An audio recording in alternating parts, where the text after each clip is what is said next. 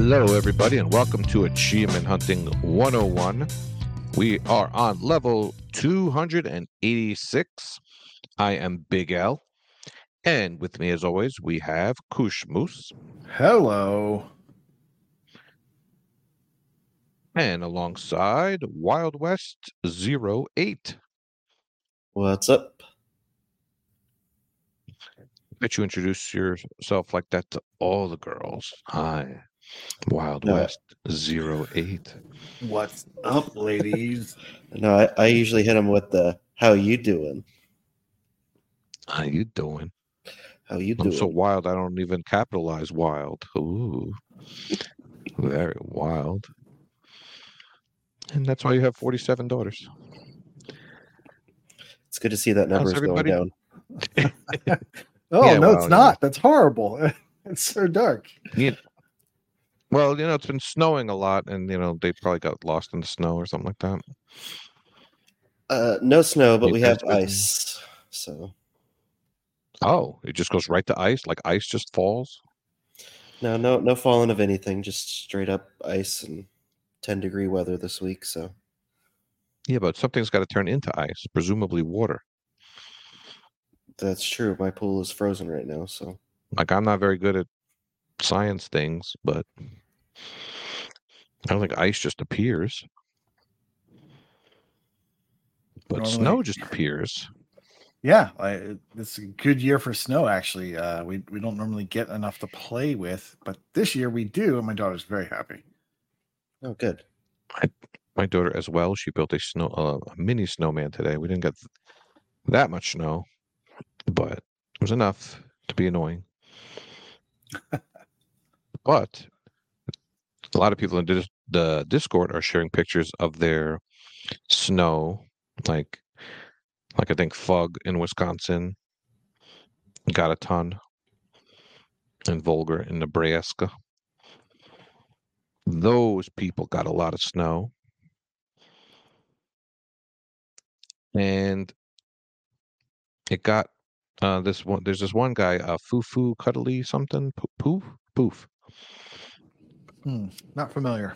and No. he doesn't really talk to us much anymore. But when he does talk to us, he tries to recommend questions that we should ask. And he came up with one, and it's about snow days. So we turned it into an achievement-related question somewhat. So here it goes. In honor of the snowstorms around the United States, we ask the following two-part question. A, do you have any memories of snow, or if you don't get snow, sick days, playing any specific games as a kid? And B, if you had the opportunity today, what games would you play and which achievements would you target? Koosh Moose, you can go first. All right. Eruterk says, to answer part A, when it snowed in the UK, my brother and I would usually go into the garden and play football or soccer, or we'd use a sled on the nearby hills. I'm assuming that UK folk call the backyard the garden, because if I played football or soccer in the garden, my dad would not be happy. We didn't really stay inside. The chrysanthemums. Get off the corn. Those are tomatoes. We didn't really stay inside as kids, so snow didn't change that. For part B, having a snow sick day wouldn't change anything for me. I'd still just play what I wanted, just with the added ease of knowing there's nothing else to do. Maybe I'd focus a bit more on story aspects of a game rather than a grind, but that's about it. Vulgar Latin says, I have a very distinct memory of beating Metroid Prime during a snow day. If I had a snow day today, I'd likely play whatever was on my RTDL at the time, as we would expect. So that would have been early 2000. Yeah, I'm thinking Metroid Prime. I had a job, so I was out of college at that time. Yep. Oh, yeah. Okay. What's that, like 03-ish? Let me look. Maybe. Okay, yeah, 02. November 02. All right. So you're pretty good at this. Pretty good. Okay. Heizo. Yeah, so Vulgar would have been about 10. Okay, go ahead. About 10. Ouch. How dare you? Heizo. Best snow day of gaming was in the 5th grade. I can't think back specifically to the fifth grade. My dad worked. grade. I don't know how you target that. My brain doesn't work like that. My dad worked, and my mom happened to have a volunteer project all day. So my brother and I were home alone. Turns out he had found a copy of Silent Hill in our parents' room a few days prior. We were not allowed to play stuff like that. Naughty. And he told me about it. We spent all day playing it while we could. I don't enjoy the games today, but feeling like I was getting away with something made it even better. Today, I always use my unexpected gaming days for longer games that I rarely get to sit down and really focus on for long periods, usually RPGs. Wow. Yeah. Silent Hill is the naughty thing that you did? It's dangerous to search your parents' room. Like you're going to find stuff that could just change your worldview. Like, yeah. One of which is a copy of Silent Hill. Still better than some Where other did things they though, keep that you it? could find. Yeah. That's funny. That's a good story. Philip Wendell, Mr. Wendell says, "Yep, Activision's River Raid on Atari 2600 helped me through many colds as a kid. That is when The Price is Right wasn't on. Man, you're speaking my language. If I had a block of time now, I'd like to play something immersive and about 20 hours long. Maybe Jasant or something else like Bastion, or excuse me, or something older like Bastion that I've heard a lot about." That's a good idea. Go play something from the backlog. Special circumstance. Yeah. How disappointing is it that now that you all can work from home, that you're stuck with the Drew Carey Prices Right? I haven't really watched. Bob Barker was the bomb. I haven't watched Prices Right in a while. What we watch now, just say whatever was on his mind. The game shows that we watch now are like on Netflix. Mm-hmm. So things like Floor is Lava and Is It Cake? So those are fun. Those are entertaining. Yeah. Do you watch Nailed It? No, we don't watch Nailed It. I don't really like I don't like those. And Is It Cake is kind of on the border. That's similar. It's similar cooking show, yeah. Yeah, it's kind of similar, but I prefer happier things rather than like drama or fake drama. So British Bake Off is my cooking show. That I love. There's no fake drama in these reality game shows at all. Yes. Yeah. Well, I mean, it's a different kind of fake. It's different kind of fake. It's like, oh, something happened, but it was their fault, and it's not this person hates this person, and blah, blah, blah, blah, blah. So as for my answer, I don't really remember much, but I certainly don't remember like a specific game for snow days. But based on what I remember playing a ton of when I was in high school, because that's when I had, maybe I had it in middle school too, an NES. That was my first like good game system. And so I would play a lot of like Ninja Gaiden or, Batman, Sunsoft's Batman. I think Sunsoft. Mm-hmm. So I would just play those games and like master them. So I beat Ninja Gaiden so many times, and Ninja Gaiden 2. I really like this. Really? They didn't have achievements, so I would just play them over and over and just get better at them and knock them out. And Mega Man 2. Those games I beat so many times as a kid. Now going back today, I'm sure I'd struggle. I'm sure I'd have to remember all that stuff, but back in the day, I really had those down. Today, what would I play? I'd like to think I'd play a bigger River Raid. game. Yeah, River Raid, exactly. No, I kind of want to go play Red Dead Redemption 2. Just like really, because that's my type of RPG. Just open world, long form game. Like I really want to get into that. I really like Westerns. I don't know why I'm not playing that game. Just because it takes up too much time is why. But if I had a good like couple weeks off, like maybe I would. And I was picking just one game to play. Maybe Red Dead 2 would be the one to do. Wow. That's a good choice. So if you didn't work from home, you'd play around 20 hours instead of 18 for the day. Is that what you're implying? No comment. Okay. Good thing you're your own boss, Nate. Definitely. It's not really true. Oh, you sure? It Yeah. seems that way.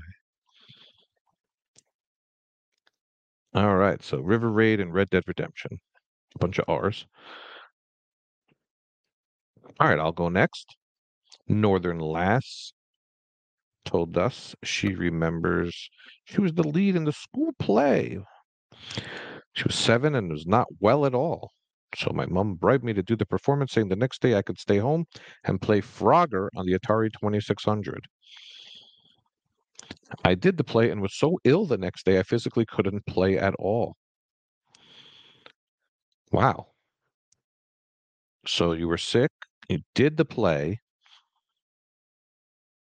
and then you couldn't even play Frogger. That's disappointing. Frogger is a classic.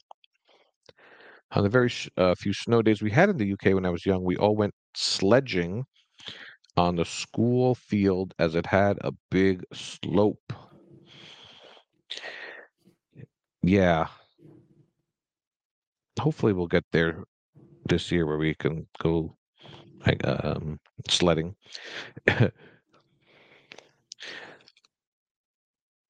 But yeah, we're learning a lot about overseas snow days. I love it.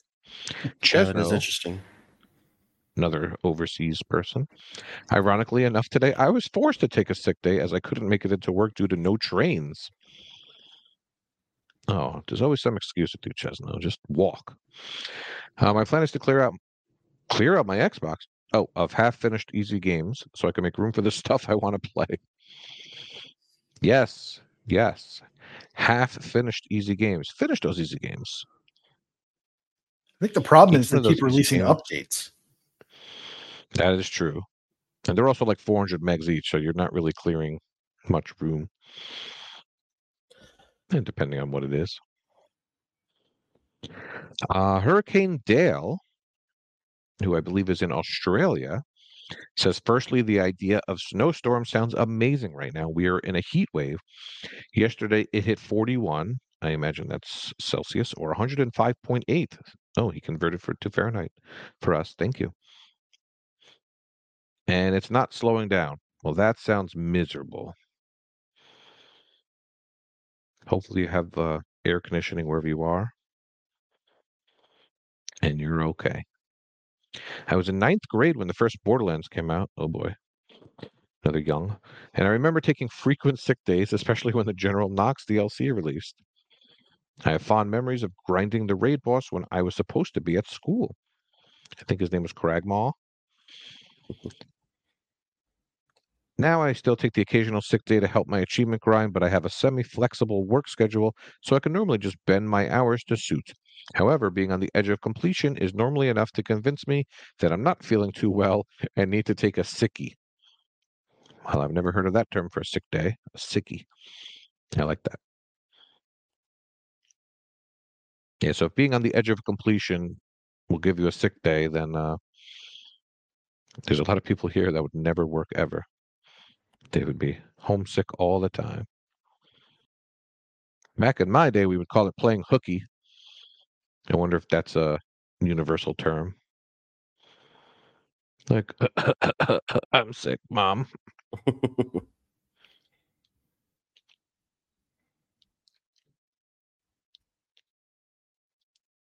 EL Sock. It's in the game. One of the fondest snowstorm memories was getting stuck home from school and logging like 12 hours in Final Fantasy VII on the original PlayStation. As for now, I would just end up playing. Wait, 12 hours. Whew.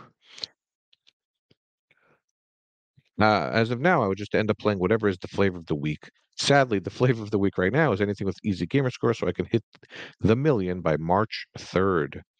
There's 2 autographed Funko Pops on the line. Well, I would love to hear more about this. You have a wager with someone? Are you gonna just buy yourself a present? Looks like he's got a bet on the I'd love line or to. something. I'd love to hear more about this. You're probably spending more on these stupid games than the Funko Pops are worth. Just buy the Funko Pops. But nothing stupid like my pitch, like a Power Rangers Funko Pop. We don't need any of that crap. Get like a cool, like an athlete or something. That's rules one. Mega Man. Mega Man, signed by who? I mean, I'll sign it. Signed by Rush. Oh, you'll sign it? You could sign it. He didn't say it would make sense or be worth anything. He just said they were autographed. Just go to your local GameStop or something and just start signing all the Funko Pops there. Sir, you get to buy those. No, these are for other people. Don't you know who I am? I have a successful podcast. I'm in the top 10 of Gamer Score in Maryland. Come on. Anyway, we'll be tracking your journey to 1 million gamer score. Maybe we'll have you on one of these days to tell us about this. This is very intriguing to me. So as far as my answer goes, unfortunately, I'm much like Nate, where I can't remember any specific times where I stayed home on a snow day and played a specific game. But it definitely would have been in the same ballpark with the NES, playing like Tecmo Super Bowl or something like that. Tecmo Super Bowl, interestingly enough, is the only game I've ever played so much that the battery stopped holding a save and I had to buy a second copy of it. And back then, it was like $70 or $80 for that one. And that was, early 90s money. Pretty pricey. But my parents were nice enough to hook me up with that kind of stuff as long as I kept my grades up. That was always the agreement we had. Nowadays, I would probably have a grand plan to play a game and then wind up sleeping all day. I actually had a talk with Wild West when I was sick, saying, "Yeah, I'm gonna play these games," and I'm like, "Nope, sleep." Yeah. Just you put on a game and your eyes just get heavy, and you're like, "Okay, what am I supposed to be doing?"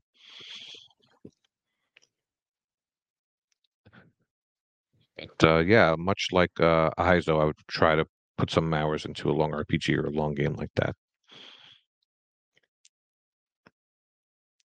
Wild West, you're up. Oh, So I was going to ask you guys. So, any interest? I mean, I've seen both of you guys and a lot of the patrons have talked about like longer games, RPGs, any of that sort. Was there any time in y'all's life that you had like friends come over and play like a GoldenEye Perfect Dark thing at all on a snow day or maybe a sick day or whatever, or is it just you guys playing by yourself? I was lucky enough that I moved out when I was 19. So my house was like the bachelor pad, and people came over all the time. And yeah, it was the N64 era, so we played a lot of GoldenEye and Mario Party, Mario Golf, and of course the wrestling games were big. So any 4-player game, we played it. And interestingly enough, we did not play Smash Brothers until the GameCube. We never played the N64 one. Really? Yeah. And my just parents didn't have it. None of us had it. My parents worked in a different town than where we lived, so I had to apply for out of district schooling. So my friends, I had two different circles of friends. I had like my school friends, I had my home friends. And so on a snow day, obviously I'm not gonna be with my school friends because I can't drive at that time. So I would just kind of hang out with those guys, walk across town, walk across a whole bunch of fields and whatever in the snow to play Mario 3 or something like that, or maybe Teenage Mutant Ninja Turtles or something like that. Mm-hmm. So I seem to remember playing some stuff like that on snow days. I mean, when we had snow days, like days off from school where like my parents wouldn't drive me in, yeah, it was like deep snow. So yeah, that would be, I'd either be playing in the snow or going over to my friend's house to play games because I didn't have a game system probably earlier until like late middle school. I think I had a game system. Yeah. I was just kind of interested because it seems like a lot of the responses so far have been, hey, I'm going to put these RPGs, or we did these, single player games, whatever. So I was just kind of curious if anybody had any stories or experiences where they were, kind of playing whatever flavor of the week multiplayer game was out at the time, or flavor of the year, I guess. Maybe not week like now, but yeah, it's interesting. Not So getting really. into our no. I was going to say, this might be boring to talk about on the podcast, but I definitely used to do crazy things like go outside and have snowball fight with my sister. Definitely used to do more of that kind of stuff. Well, we those are got all some still pretty fun crazy activities. snowstorms in the city. Yeah. Yeah, that's true. That's true. But now I would just get tired in 5 seconds. Oh, it's hot chocolate time. Yeah. That sounds like my daughters when it snows. It's like, hey, let's go outside and play. 5 seconds later, okay, let's go inside. Yes. All right, on to our patrons. We've got Rhett Stack. Snow days were extremely rare where I grew up. That the only one that I really remember is the one where it snowed during finals week in high school, after school started. I ended up walking home across town. No video games, though. Don't know what I'd be playing today. I managed to injure myself where sitting up hurts, so no games for a bit. Hope that you are getting better and everything is all right there. I feel better, girl. Yep, for sure. X the Hero. In the winter of 2004, my freshman year of high school, we had a huge ice storm that knocked out power for like 5 or 6 days. Literally everything sucked because there was no power, no internet, and this was before smartphones, so we had to rely on the radio and my mind car for info. But I had my Game Boy Advance with Final Fantasy Tactics Advance, and I could easily put over 100 hours into that game that week, bundled up like in 17 blankets in my heatless bedroom. I remember bedroom. I remember having put the game off because I just couldn't really get into it, but with nothing else to do, I'm glad I gave it a second chance. Definitely one of my favorite games growing up. Real quick, X likes to use voice to text. So mind car is probably mom's car. I'm guessing. Well, because I was thinking, I felt like when I read it too, like earlier in the Discord, it said basement and not bedroom. So my thought was going for heatless basement, and then I saw bedroom, so I had to quickly adjust there. But that's funny. What kind of mind car was that? Like what model? Amazing. He's just working on his Alan Wake stuff, working on that before it came out. Yeah, I remember doing a lot on the Game Boy Advance of the Final Fantasy stuff like that. Like that brings back memories now that he says that. Didn't put 100 hours in, I don't think, but still, I remember doing that. All right. Next in a week. Oh, okay. That's pretty absurd. Well, I mean, with no power for 5 or 6 days, and I mean, what else are you gonna do? Chewy on Ice says, for most of my school life, I didn't live in a country that had snow, so the closest equivalent we had that would cause the school to close was the occasional threat of terrorism. Yikes. That's more the Saudi talk. That's why he likes the horror games, by the way. Wow. On those sort of days, I probably spend my time on PS1 mopping up objectives in the early Tony Hawk games or making abominations in the early WWE SmackDown games. If wives and children weren't a factor, I'd probably spend a sick as in quotes, day these days, immersing myself in big RPGs that languish in the backlog, is the answer I want to give. Truthfully, though, I just keep plugging away at whatever games I'm juggling for the many events and contests I'm usually involved in. I wonder how many wives he has. Well, wives isn't in quotes, though. Don't. I mean, you don't need to worry about that. To each his own. Okay, you never know. And last, we've got Wastelander Januarius. When I was a real young, my dad would throw snowballs and pretend to be Darth Vader while I was Luke and the neighbor girl was Leia, and we dodged snowballs. But if you mean video games, I don't feel like there are any specific games that I played when I was sick or stuck at the house. Board games and movies were the move. If I had a chance today, I'd probably play long collectathons or big open world games to kill the time. Maybe I'd be able to make decent progress at any AC game after Origins. Yeah, you need a lot of sick days to play Odyssey and Valhalla, so or snow days.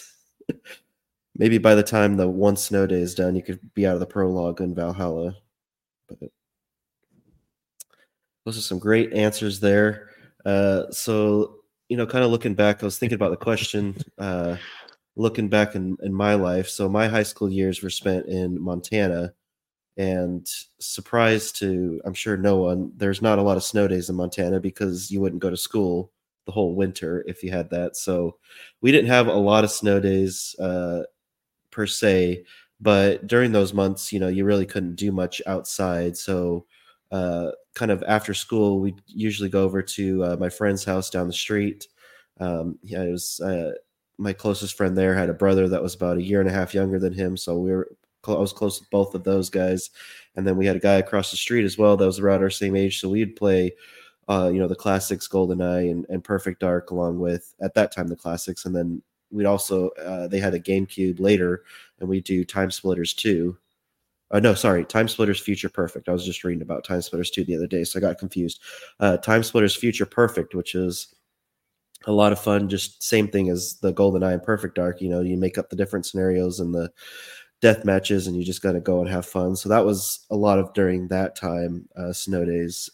When a little bit further in my past, I lived in Albuquerque for a little bit, and they didn't really have any snow days or anything there, but we'd get together and play the 64 and the different versions of whatever there. But I spent a lot of time during the winter months when it was a little bit colder, because you're still higher up, so you'd get cold during the winter time. And I'd play a lot of Roller Coaster Tycoon on the PC during that time. So that was kind of what I did during my snow days. But yeah, Elle kind of briefed it a little bit. Like we were talking the other day, because we were both not feeling well. We were talking about what we do now, if you're sick, because I'd asked him about that. And I know when you're young, you're like, oh, when I'm an adult and I have to stay home from work because I'm sick, I'm just going to play games all day long. I'm just going to do this, and we're just going to knock stuff out. And it's just like, I don't know about the rest of y'all, but it's just when I'm sick now, I just want to like mindlessly watch TV, some football game, a movie. I don't really care. It's just like, I'll pick up the controller and I'll turn on, whatever I'm doing, Assassin's Creed or something. And I'm just like, oh, it's so much work to run across the map to do this side quest, just to run back across the map to do this thing. And so usually I just kind of like will get, some puzzle game or something that's easy and play for a little bit. But I don't know. It's just not really a thing for me anymore about when I'm sick or having these snow days. Like the last 2 days have been pretty cold here and everything. And I played a lot of Andromeda and everything, but at the same time, it's not what I thought I'd be like when I was younger. But I don't know if you guys feel, I know Elle I don't know if you feel the same way, Koosh, because that's what we were talking about. I think a lot of vitamin C. He doesn't sleep though. This is true. I don't sleep a whole lot. That's true. When I wake up at 4 a.m. and I log into Xbox and you're on, I'm trying to fix that. There are some days where I have been up at 4. It's not that bad, but it's not that far off. So I'm trying to fix that, readjust my sleep schedule. But luckily, knock on wood, I haven't gotten very sick in a while, to the point where like, man cold, like where I can't function and I have to sit in front of the TV or something. But if I get really sick and I can't play a game, then I'm just watching, Netflix or something and just relaxing. Yeah. But it's not how we thought though. Like you're like, oh yeah, I have all this time, I have all this money, I can play what I want, I can do what I want. But it's not like that really. Nope. But I'd love to hear the rest of the patrons. Like I'd love to hear if you guys are sick, for whatever reason, if you still feel the desire to kind of play those games, or if you feel like you just like, hey, let's just mindlessly turn on some streaming thing and just watch it or whatever. I'd like to hear what other people do as well. But some great answers. Great question. All right. Thank you, Fufu.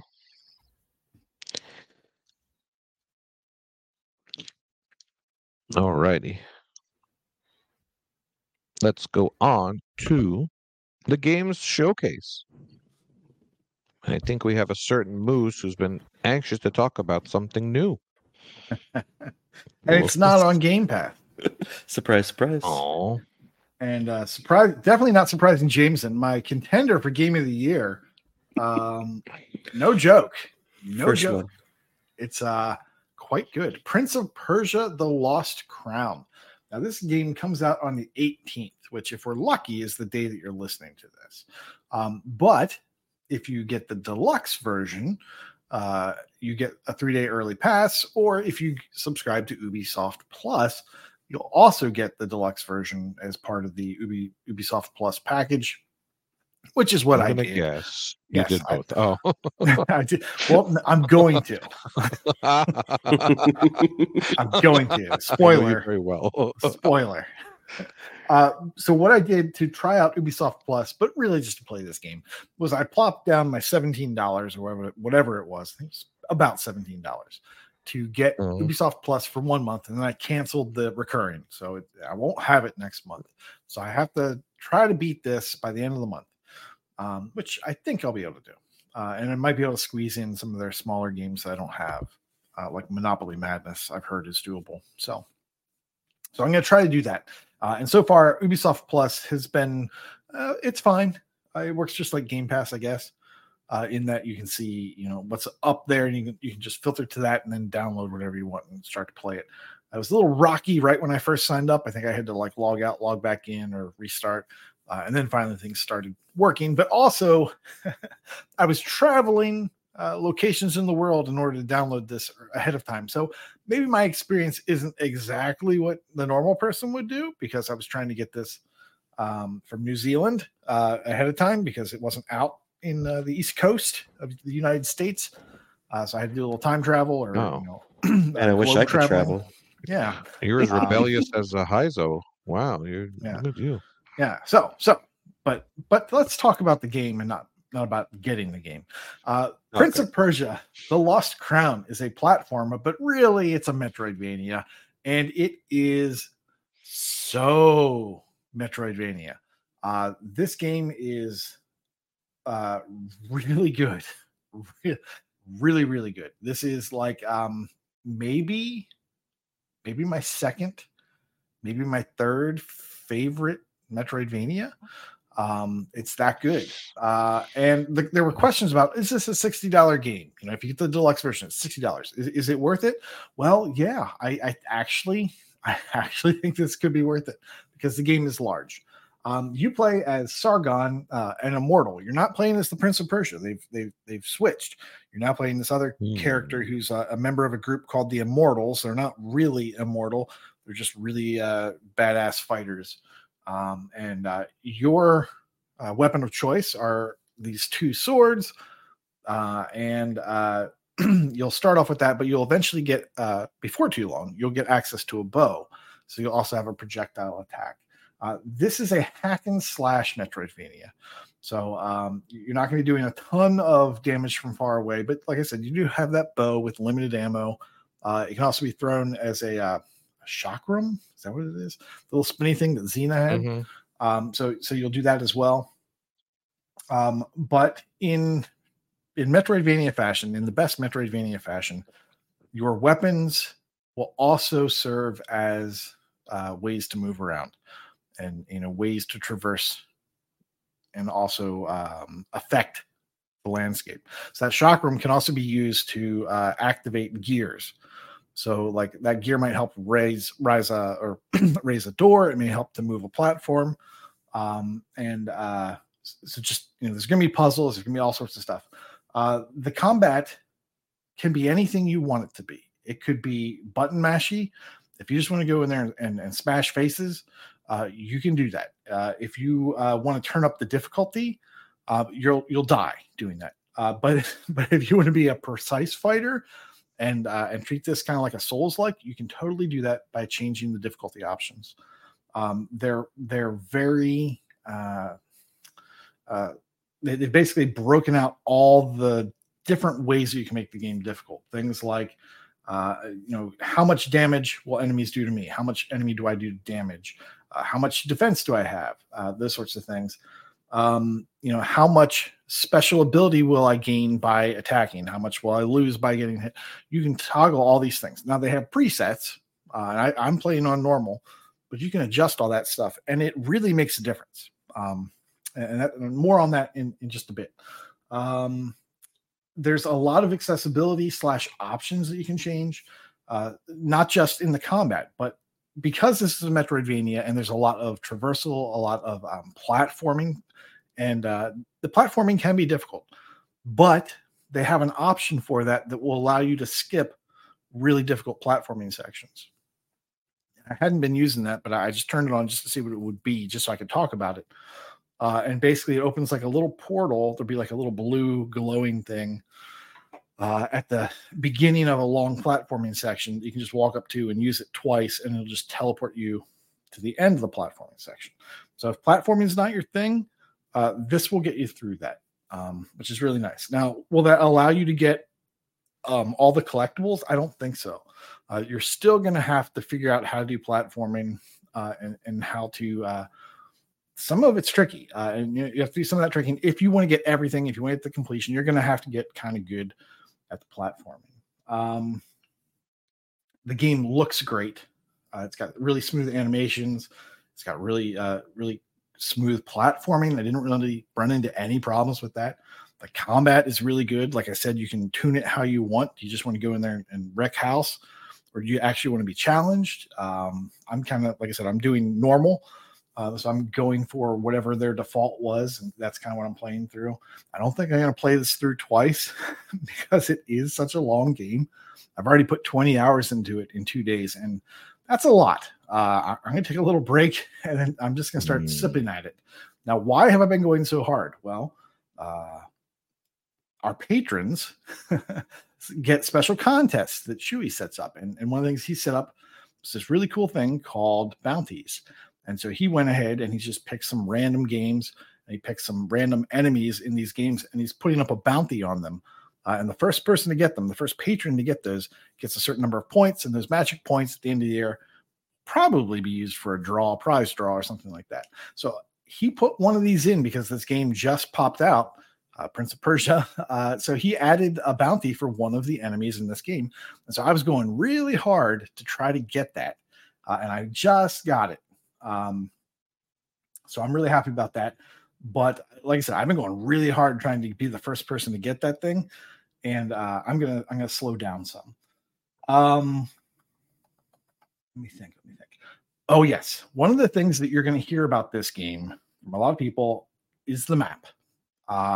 This game has kind of innovated the Metroidvania map, and you're thinking, okay, well, what can you really do? Well, what they've added is the ability, while you're playing the game, to take a screenshot within the game of an area and have that be attached to the map. And you're just like, okay, well, I would normally do that. Like if I was playing, I plugged into my computer, I'd take a screenshot, I'd save it, and I'd remember to go back to it. But this is all part of the game. This is all in the game. Now they limit it to how many you can get, and you'll get like special pickups in the game that'll allow you to get a few more. So you're not going crazy with this. But if you see a room and you're just like, I don't really know what to do here, or I know I need to do this, but this is really weird, you just take a screenshot and boom, it's right on your map. You can bring up the map, you can look at it, you can press A on it, it'll make it much larger on the screen.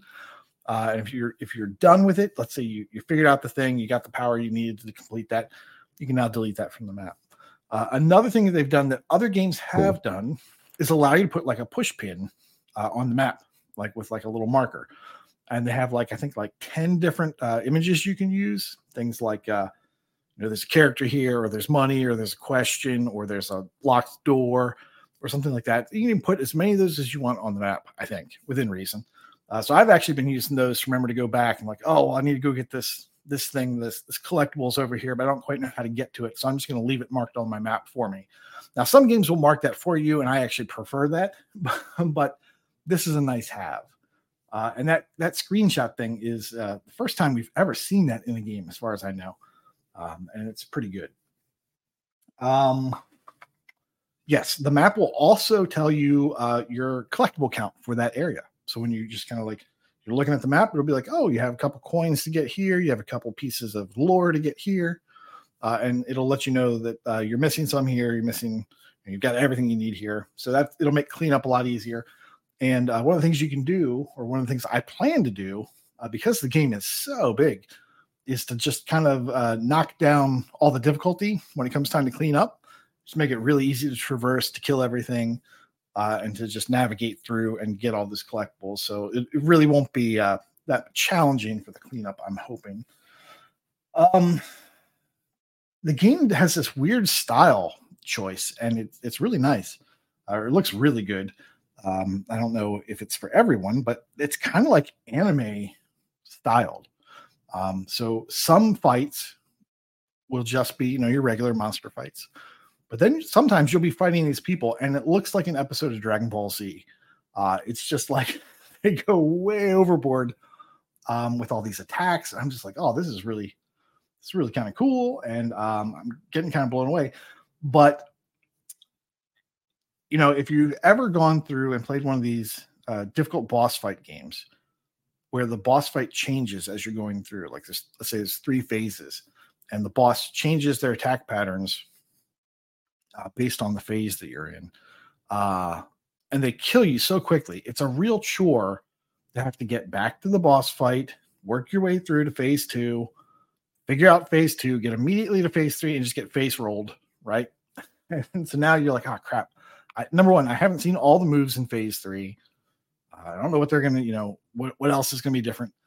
One of the things that I've been playing around with in this game is turning down the difficulty if I'm having a lot of trouble with a boss fight. And one of the things you can do is copy your save to a different save slot, then start that new save slot, turn all the difficulty down. So you can turn it down to the point where the boss does hardly any damage to you. And you can leave your damage the same. And then you can just take your time learning all of their patterns in each one of the phases while you take very minimal damage. Like this boss was just wailing on me, and I lost like a bar of health, like one little nub of health, not the entire bar. So I was able to see everything they were doing, learn the patterns, and then quit out, go back to my real save with the real difficulty, the challenge that I like, in playing this game, go back in. And now that I've seen everything and I've been able to practice dodging these things and putting damage on the boss, now I can play it for real at that thing. And I don't have to suffer through the learning process. And that has been huge. And that's one of the nice things about games these days that allow you to change the difficulty is you can do whatever you want. Like, do you want to have a fun, challenging experience the whole time and just be challenged? Do you want to just get to the end? Okay, you can do that. Or do you want to mix and match, like be able to go in there and do this thing to learn and then challenge yourself? So I'm really impressed with everything they've done. That's why I'm saying, is this thing worth $60? Yeah, they put a lot of time into this, and this is a big game. I've already put 20 hours in, and I'm, like I said, I'm playing on normal. If you were to jump that down to easy, I'm sure you'd be making a little more progress. Or if it was on hard, you'd be way, closer to the beginning of the game. But yeah, it's a fantastic game. It's absolutely worth it. You can tell from the platforming that this is the team that made Rayman Legends. Like the platforming is just really good and really creative. And in Metroidvanias, a lot of times you'll be in a room and you're just going to have to like take different paths through the room. And like everything's right there in front of you, but like, oh, I have to go up here and then do this, and then that'll open the door. Oh, and now I've got the shortcut that allows me to come over here. It's that. Like, this is like, this is pure Metroidvania. There's no ifs, ands, or buts about it. It's amazing. So yeah, I'm loving Prince of Persia: The Lost Crown. I'm probably 2/3 through. I've got a whole bunch of bosses left to go. Now, the achievements, for the most part, are progression based. There we go. Yeah, they're mostly progression based. They're mostly based on getting to this point or killing this boss or doing that. And then there's a handful that are kill enemies this way, kill enemies with this weapon, kick these enemies, kick 5 enemies into a bunch of thorns or spikes or something like that to kill them. Use the special power, and then there are your kind of collectibles, or your do everythings or get everythings, right? So there's a handful of those, but for the most part, it is progression based.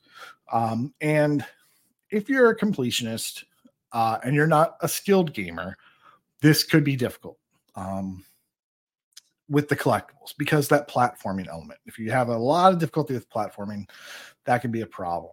The nice thing is you can adjust your controller if that's the problem. Like sometimes doing some of the moves off of the jump button and getting at the apex of your jump is a little hard to do with all the button combinations you need to do. So you can maybe move things around and do that. But yeah, this game is really impressing me. The powers that they give you, the weapons that they give you are innovative. You know, they're not the same thing you've always seen. One of the powers is to make a copy of yourself, and which will stay on the screen until you recall to that. It'll kind of slow time down as you kind of like warp back into that spot. And you'll use that for puzzle solving. You'll use that for combat. You use that for damage avoidance from bosses. And then you'll get these other powers that help you as well. Things that can capture projectiles and then re-release them. I don't want to go into any specifics because they're so cool. But yeah, it's a great game. If you're into Metroidvanias, this is a fantastic game and it's a treat. Oh. Is there any difficulty achievements at all or anything? Yeah, that's exactly what I was just going to ask. No, is it just? Is there any? So you did mention that there's like you can change the difficulty level, right? Mm-hmm, so you can do that, but you can just play on however. Yes, you can play this game however you want.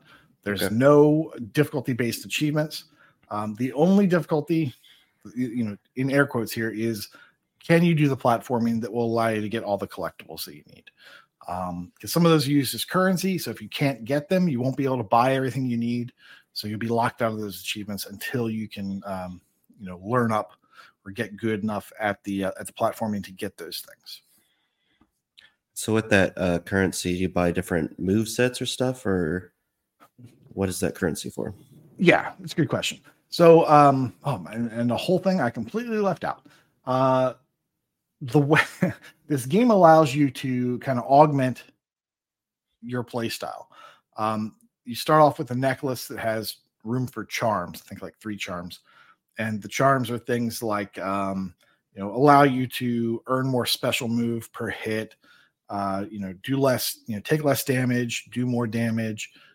Turn your arrows into fire arrows, things like that, and you'll be able to find more of these charms scattered throughout the levels, or level. It's one big thing, or you can buy them from a merchant, and they normally all have like a small amount when you first get them. Like, oh, this will give you a little bit more health. Well, there's a place where you can upgrade those with just regular currency, and that will move up to that'll give you a medium amount of health back. Okay, and then you upgrade again. Okay, this will give you a lot of health back, and so you can upgrade, I think, 4 times, 5 times for these charms. You can do the same thing with your weapons. And if you find that you're having a difficult time with the game, you might want to look to see if you have upgraded your weapons in a while. Like you go back and do that, it really makes combat easier. Making sure you need to do that. And there are achievements tied to that. Upgrade your weapons to the maximum, upgrade your health to the maximum, upgrade your necklace to the maximum. You can add more charms to your necklace by upgrading your necklace, basically giving it more charm slots. And so you'll be able to buy those from a couple different vendors. I think there's, let's say, 3 vendors in the game that will help you do that.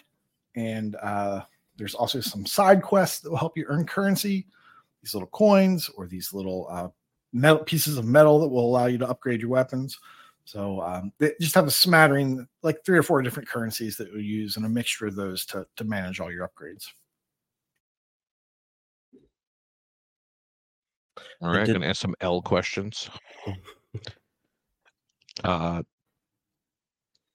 Is there good soundtrack? Is there a soundtrack playing the whole time? When I was scrolling through, it looks like there's full voice acting, and it looks a little like Hades, the way the the big picture of the person talking is on the side. Yep. There's full voice. There's music throughout. I haven't been blown away by the music, but in the same token, I haven't been annoyed by it.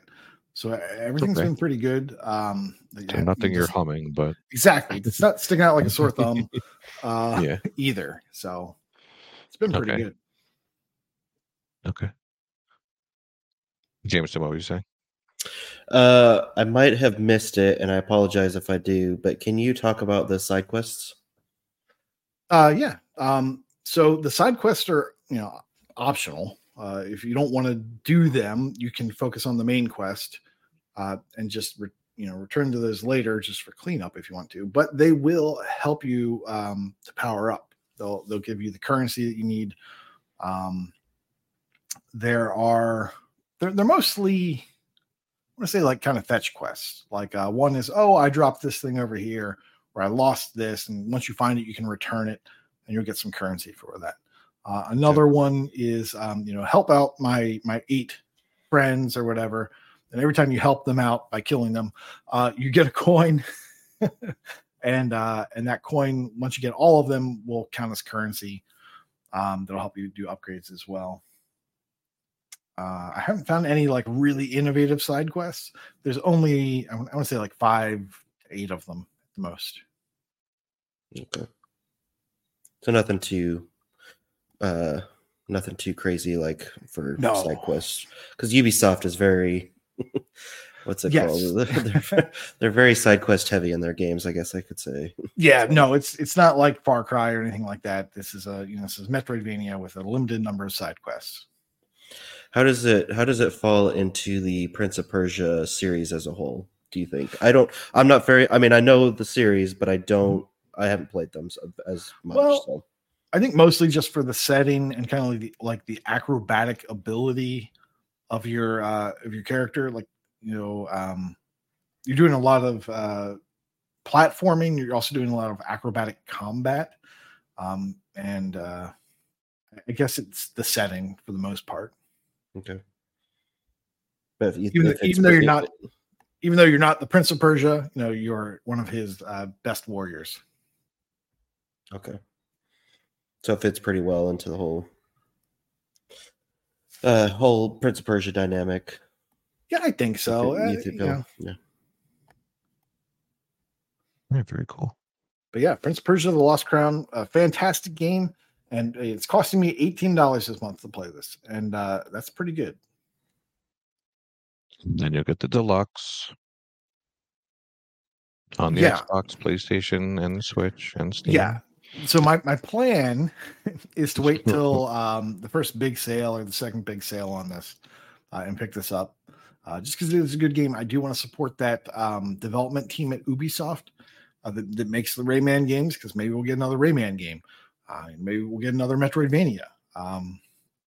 So I do want to pick it up. I don't want to pay $60, but I will pay half price when it eventually hits that. Well, Ubisoft games are known for going on sale. Just a few times. Just a little bit.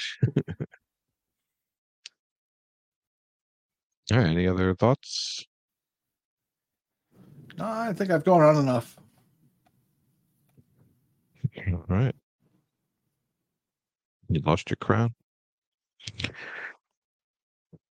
All right. So that was Prince of Persia: The Lost Crown.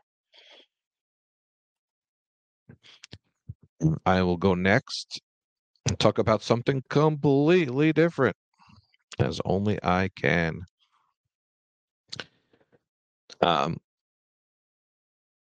I was happy to get an East Asia Soft game show up on my RTDL, but this is not an easy or quick completion at all.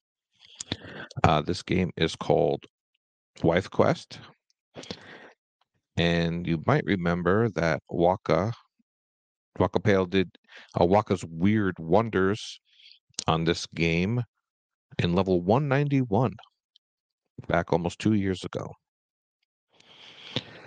So this game is called Wife Quest, and if you didn't know any better, you would be thinking that, what would you think this game would be about? We'll ask Jameson.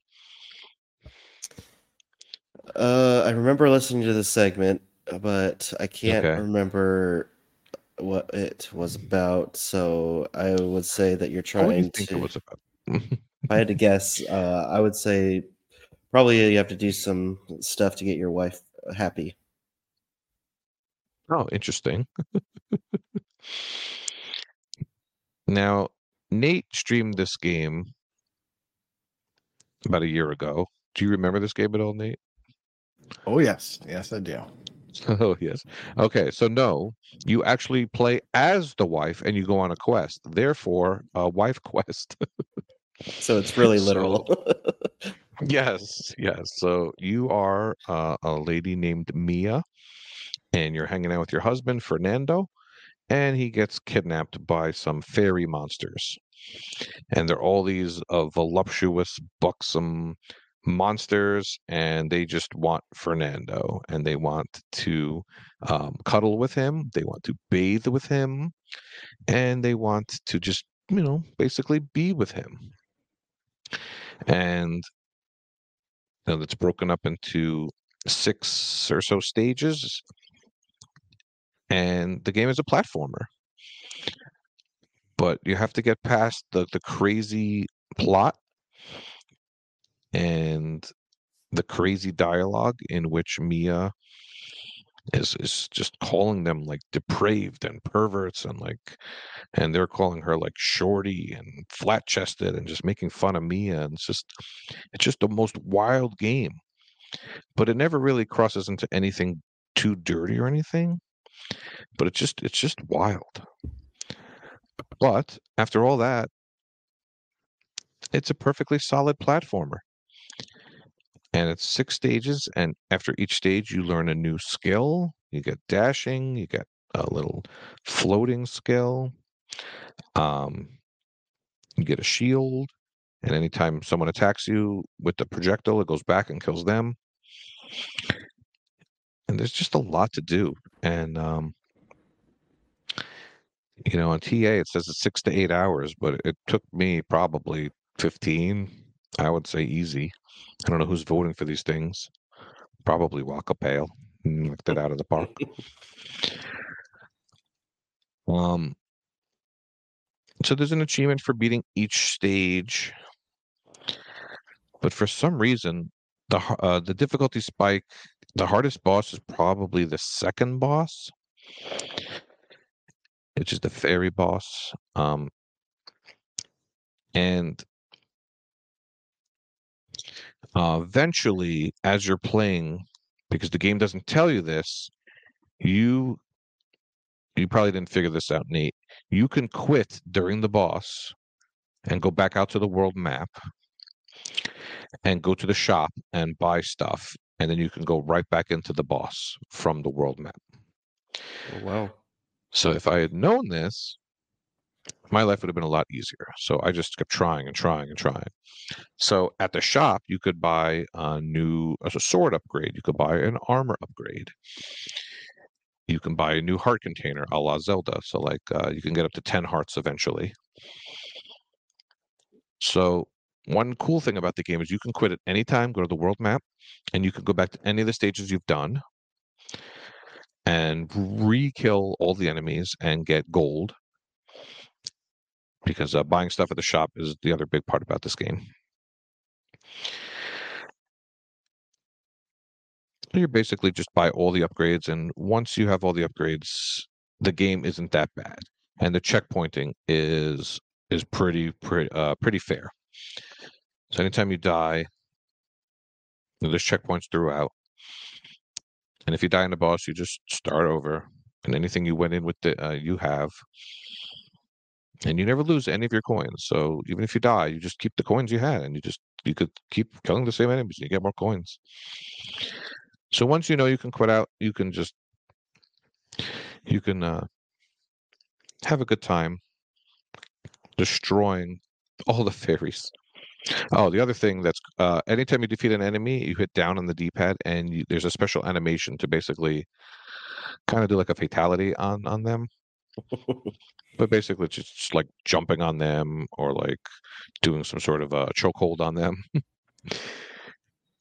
And then anytime you beat the bosses, there's you you do crazy stuff to them too. I don't want to say what it is, but yeah, you hurt them in nasty, nasty ways.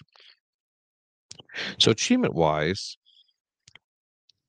there's an achievement for beating each stage, and then make sure that in between each stage you talk to the shopkeeper is an achievement for getting all of her dialogue. But you would probably get that mostly naturally because you want to go upgrading between each stage anyway.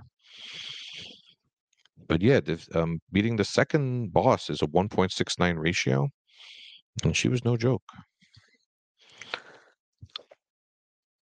And eventually you beat the game, and then an extra mode opens up called Magic Mode. It's basically a new game plus, and you start off with infinite stamina, which is the other thing the game doesn't tell you. You have a stamina bar, and anytime you use your shield or any of the special abilities you get, you're using the stamina. But they're hidden each stage. There's basically the equivalent of Zelda heart containers or mana containers, and you level that stuff up so you don't run out as quickly. So in the magic mode, you get infinite stamina, and you get an achievement for starting the magic mode and basically beating the first boss. You'll be able to beat the first boss that you wouldn't have been able to when you started the game normally, because it would have been too hard then, but you could do it in New Game Plus.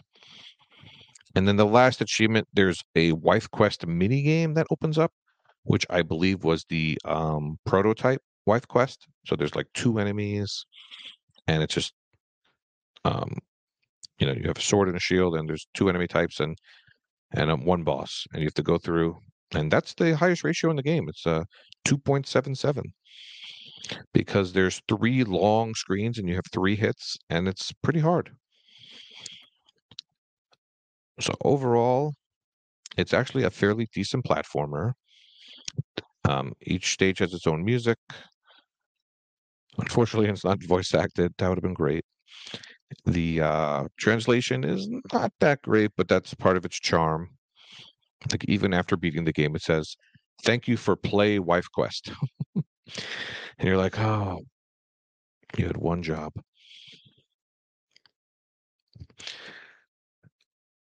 So yeah, that's Wife Quest.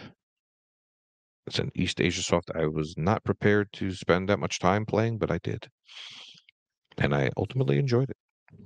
So when you say that, like, if you're in the middle of something and then you quit out, is there like a level select then that you go in to do it, or like how do you get back into where you're at? All right, good question. So some stages halfway through, you'll hit a checkpoint and you'll see the words "progress saved" show up on the screen. Okay. So that's like a halfway mark. And while you're fighting the actual boss, it doesn't say progress saved, but the progress does save. So you can just quit out, go to world map, and when you go back in, the stage select looks kind of like a Mario overworld. You're like walking from place to place, and there's pretty obvious pictures. It'll be there's a flag for the beginning, and then there's a picture of the boss for the boss. And you can go right back in. Okay. So yeah, it's categorized as platformer. I mean, that's basically what it is. You can, once you get the abilities of each stage, go back to the earlier levels and you'll find stuff. So that's Metroidvania-esque. It's definitely not a Vainer, but it's got that kind of backtracking to get like treasures you missed due to getting a new ability. I need to get Awu to play this game because it's a platformer he does not have on his tag. He's the platformer king of the Discord. Are you going to go back and finish it, Koosh? Maybe. It was a little over the top for me, and sort of thing where I don't really want anyone walking in while I'm playing it. Because like Elle was saying, like the things they say, and like, that wouldn't go over well. I don't want to explain that. Not quite yet. Yeah, it's like a what do you call it? Like a guilty pleasure. I don't know what this like. It's just you can't like, or like a car crash you can't take your eyes off of. But it's definitely wacky and definitely different. The price on it is $8. I would wait for a sale. It's been as low as $4. and you definitely get a lot for your bang for $4 if you don't mind playing. It'll probably take you 10 to 12 hours.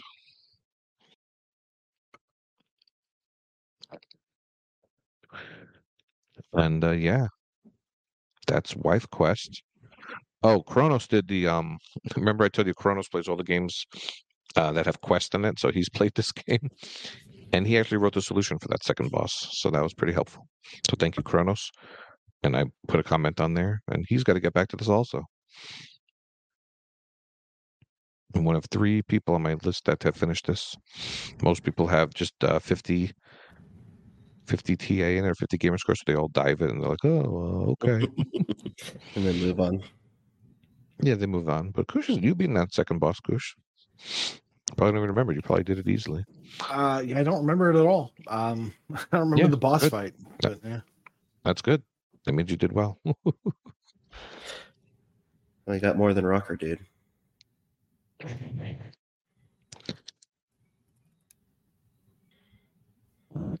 Wild West, you are up. All right. I am going to go into Koosh's favorite genre, as we've heard from his Game of the Year award in management games and Hardship Shipbreaker.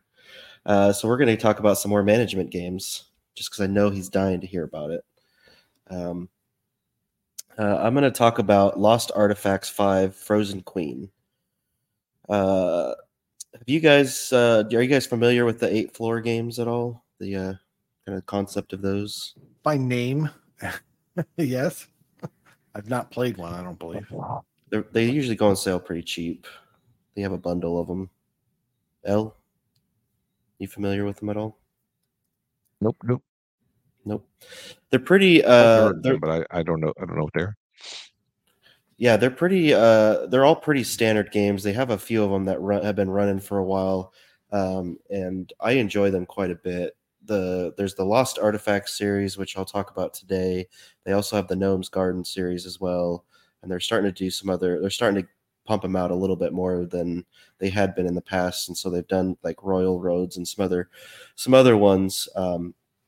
And I enjoy them because they're very light management games, and most of them follow a very similar formula where you arrive to an area, you get either stranded somewhere or you arrive to an area somehow, and now you have to make your way out of it. And so the way you usually do that is by having to complete these levels, and then you move forward the story through the levels. And as you complete the objectives on there, you will go to that next level, and then you just keep doing that till you get to the end. And usually you defeat some boss, and you save the day, and you're the hero, and yada yada. So most of these levels will start out with like 1 or 2 objectives, like you need to save up 20 food, or you need to construct a certain platform, or you need to light a fire, you need to destroy something. There's a lot of different objectives in there. And the way you do that is you start out the level with 1 worker, and they'll have either obstacles in the way, they'll have different resources on the ground that you can pick up. And then as you do that, you can progress through that level to farther towards the end of it by either chopping wood that might be blocking your way, or building a bridge, or defeating an enemy that's on the way.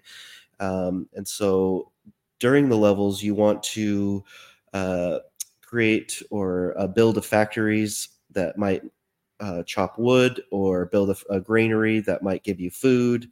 There's also ones that usually give you some kind of metal, like steel or ore or something like that. And so the earlier ones usually kind of kept it simple. So usually it was just those 3, maybe another 4th item that you needed. And as they've kind of made more of them, they have started to put in other things, like you can create an archer tower in some levels that will help you defeat enemies that might be in your way on the road. Or this game that I'm using right now, Lost Artifacts 5, you can build a treasure hunter cabin, and that'll help you defeat some bears or monsters that are in your way. And so as you start out, you might only have 1 or 2 objectives, and they're pretty easy to do. And then in the later levels, there might be 5 or 6 objectives that you have to do. Like you have to store up enough food for the level. You have to, do the rest of the stuff that I've kind of talked about before. Once you complete all those objectives, the level automatically ends, and you will get rated on the level. Now, the games usually have a bar on the left side, and it'll be full at the beginning of the level. And once you start, it just slowly starts ticking down, kind of like those mobile games, or I kind of compared it to some older Flash games that I remember playing a long time ago on the computer. And so, your objective, you want to try to beat the objectives before you get the third star or the first star of 3 before that times out. You can keep playing until you're done because it doesn't quit the level if you don't. But a lot of the one of the achievements in a lot of these 8 floor games is you have to beat the levels with all of the levels with 3 stars. The one that I'm playing right now, was a lot of the newer ones, you actually do not have to do that. So that it makes them a little bit easier and less frustrating to do. Is that usually you can just kind of go through the levels, play them how you want to, and not worry about having to try to beat them fast. Because some of those later levels, like the 45, 46, as you get towards the end of 50, they can get pretty time constrained in there, and you have to move things pretty objectively. Now, the way that you can get your pick up your resources and everything, go to block, chop wood that might be in the way, all of that stuff, is you use your joystick, but it's like they're set up like PC games. So your joystick, you're kind of moving like a mouse in the game. So it makes it a lot slower and harder versus their Steam counterparts where you can use the mouse or the laptop pad there. So it does make it a little bit more difficult, but they're still doable. And especially on this one, on Lost Artifacts 5, you're landing on this land, and you have to, I'm working my way to defeating the ice enemy and everything at the end. A lot of the newer games come with an easy mode that you can use instead of having to get a 3-star level. You can just kind of play it and beat it. And so this one doesn't have an easy mode on it, but it also does not continue or does not have any kind of achievement in there for having to defeat all the levels with 3 stars. Most of them are just story related achievements. As you progress through the levels, a lot of the 8 floor games will have little perks that you'll earn over time that will give you an achievement the first time you use them. For example, there will be like one called Stop Time, and like it says, it stops time, so that way you can work while that bar on the left that's counting down to knocking off a star from your in total will you'll be able to do stuff while it's stopped. And so over time it'll refill, so you can usually use it a few times in the level, but you still have to do the items on the list before it ends up. So it helps you out in the later levels when you are trying to do a bunch of items. It also has one for speeding up your workers, and so that they will move around the map faster when you're asking them to do something.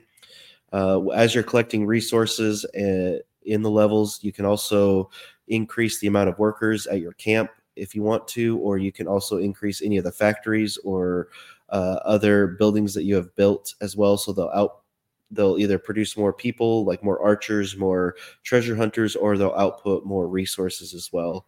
So overall, it's just a very light management game. It's good for contests or targets if you need something for a management game, because they're not, especially the newer ones, they're not very difficult at all. They're very easy to pick up. You can play for 4 or 5 levels in 20 minutes or so, and then be done with it if you need it. And about every, I would say, 10-ish levels, you'll get an achievement. You might get a few more quickly as you're trying to, or as you're using your newfound powers for the first time. Usually that gives you an achievement, but they're very good for contests and stuff like that if they ask you to do management games. Most of them usually fall into the 6 to 8 hour range for them. And like I was asking the guys at the beginning, there's a bundle that has a bunch of them in there, and it goes on sale often, and it's pretty cheap, and you get a bunch of the games. And so if you have any interest in the series, I would recommend doing that first. The game that I bought, it was $5. I like the games. I think $5 is worth it for the amount of content you get, but they also do go on sale often, so you can usually get them pretty cheaper. Let's see, this one was on sale for $1.99 in October, it looks like, maybe into September. So they do go on sale, and they're just kind of like cheap little fun games, especially if you like the management genre, because it's definitely not heavy on it like the City Skylines or the Jurassic Park or anything like that, where it is a little bit more involved. This is just very, very light management game at all. So that's Lost Artifacts 5, Frozen Queen, and just kind of doing a little overview of the 8 floor games as well, because they're all very, very similar. Just the setting or the people in there might be a little different. What makes Lost Artifacts 5 different from Argonauts Agency 3?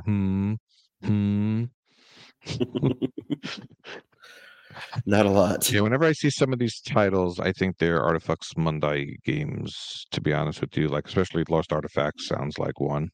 Yeah. I've definitely seen these Gnomes Guarding games go on sale a million times, so I didn't realize it was the same.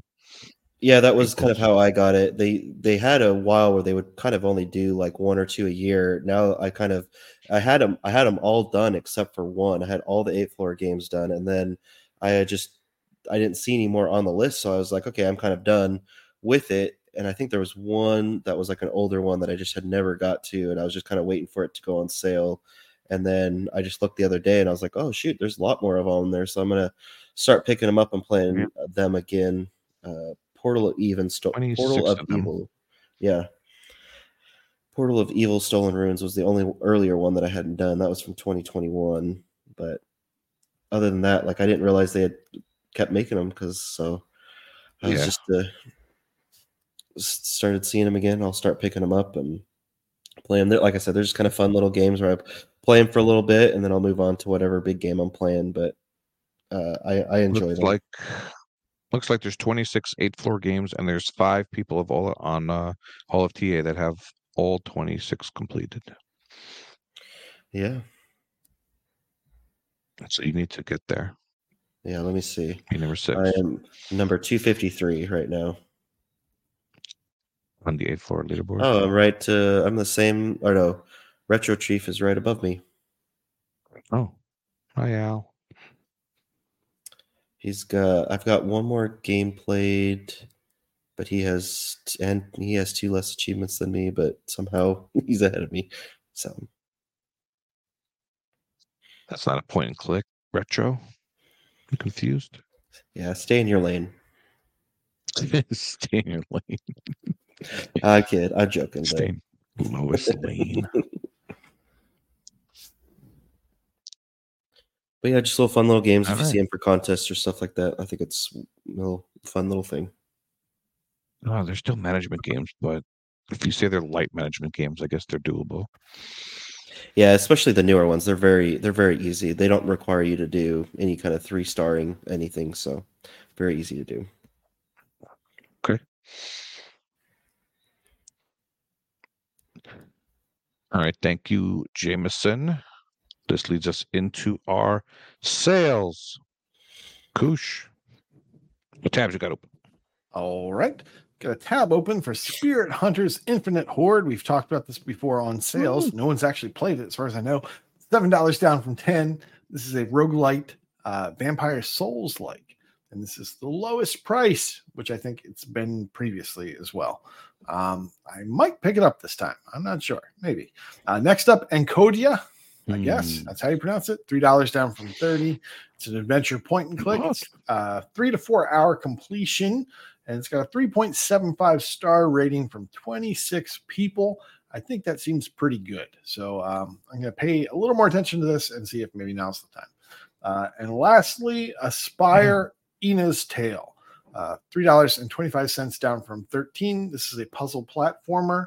That's 4 to 5 hours with a 3.48 star ratio or rating, from 30 people. This looks a lot like some of the other platformers that we played kind of recently. What was that one that left Game Pass? Oh, I can't remember. It slightly reminds me of Gris. And there was another one, another one-word one, I think. But yeah, it's very pretty, and it doesn't look like it's going to be super difficult. I'd like to check this one out. Now you got me wondering what you're talking about. I'll look it up while you guys are talking. Okay, you look it up. Wait, I remember it's All right, Hoa. I'm gonna remind me of Hoa. Games with Gold game. I think I did that I one. can't not laugh at that. Sorry. Yeah, Games with Gold. Yeah, as opposed to Game Pass. Yep. Oh. Alrighty, I'm gonna recommend Riff Tracks, which I've talked about a couple weeks ago. That is a party game like the Jackbox games. If you're having people over, I would just buy this now. It's $5 instead of 10. Like, even if you're gonna play it once, next time a holiday comes around, it's so worth it. It's up to 6 people, and the movie clip plays, and then it stops, and then you fill in the rest. It's kind of like a caption this type of a thing, and then everyone votes, and it's just a lot of laughs. There's 2 Coat Sync games. Fogs, which I've talked about before. It's a co-op game, local or online.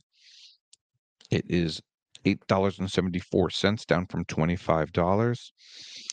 And then there's another party game, Cake Bash, which I famously destroyed Rocker Dude in, and that's $8, down from 20. And that's also online or local party game. So that's a fun one. And what do you got, Mr. Wild West? All right. Yep. All right. This week I am going to be singing the Death Store praises. It's $6.99, down from $19.99, lowest price ever for that. And so it's a great game. I know Koosh likes it as well. So yeah, I think I've heard of it. Yeah, maybe. Next one I was looking at is Wonderos. I want to say it's what it's called. It's $2.19, down from $10.99. 1 to 2 hour completion for an adventure game. Pretty cheap there, so I'm gonna probably pick that one up this week. Another one that kind of caught my eye while I was looking at the sales was Police Stories. It's $3.74, down from $14.99. It's 6 to 8 hour action game with a 4-star average from 14 votes, so not a lot, but not a lot of starters either, and it looked pretty fun. So that's another one I'm going to look at this week. And the last one, if you do not have any Game Pass or anything and want a good management game, they have Spiritfarer Farewell Edition at $7.49, down from $29.99. It's a management game. It is in Game Pass Core, but also at the same time, it's if you want to own it, or it doesn't go on sale very often. I've had a price watch on it for a long time, so I might just buy it instead of play it through Game Pass. So that's what I got this week. All right. We are now up to Nate's favorite segment of the podcast, Game Pass news. And for once, we did not get podcasted. We got news this morning. Jameson, you want to make Nate's day? All right. I will. I will for sure. We have got Resident Evil 2 is out now on cloud, console, and PC. Third-person shooter, survival horror. Oh, go ahead. No. Oh, I thought you were saying something. I'm sorry. Just an exciting game. Yeah, it is exciting. It's an exciting game to get. 28 to 35 hours. We've got the next one is Those Who Remain, is also out now on cloud, console, and PC. Adventure game, 8 to 10 hours. And the next game on Koosh's Game of the Year, Turnip Boy Robs a Bank. We've got, let's see, we've got F123 on console and PC through EA Play as well. That's out. Those ones should be coming out soon. I have not got the notification for it yet, so they should be coming out soon. We'll have on January 19th, we have Pal World on cloud, console, and PC, day one inclusion. It is Pokemon with guns. Be interesting to see how long this lasts, if there's any issues at all. But I think that looks pretty fun from the stuff I've seen. On January 25th, we have Go Mecha Ball on Cloud Console and PC, another day one edition. Looks like I'll let Koosh kind of talk about this one because he is looking forward to it. Oh, yeah, I'm really looking forward to this. It's a twin stick shooter with roguelike progression. And since we don't really know anything about it because it's not out yet, there's a little blurb from Microsoft. It says, load up and roll out in this twin stick shooter with roguelike progression. Hey, we just talked about that. Blast your way through arcade style levels using pinball style physics. Love those games mixed with an arsenal of devastating weapons. Defeat waves of enemy bots, battle big bosses, upgrade your mech between runs. This looks like a fun action-y type game. You hear mech, you think maybe not the most exciting, but it does look like it's pretty quick action. Definitely interested in seeing what this has to offer. Yeah, maybe we'll see a review in the future. All right, on January 30th, we've got Brotato on Cloud Console and PC. Vampire Survivors like a top-down roguelike arena shooter where you play a potato wielding up to 6 weapons at a time to fight off hordes of aliens. Choose from a variety of traits and items to create unique builds and survive until help arrives. That sounds very interesting as well. On February 2nd, we've got Persona 3 Reload, Cloud Console and PC, day one, and it's a reimagining of the genre-defying RPG. And then on February 6th, we've got Anucard, Cloud Console and PC, action adventure, 8 to 10 hours. And then on leaving Game Pass, we've only got one piece of news. January 31st, Hitman World of Assassination on Cloud Console and PC, third-person shooter, stealth, and it's 26 to 33 hours. I can't imagine it's really only 26 to 33 hours because it it encompasses like 1, 2, and 3 and DLC. I don't know.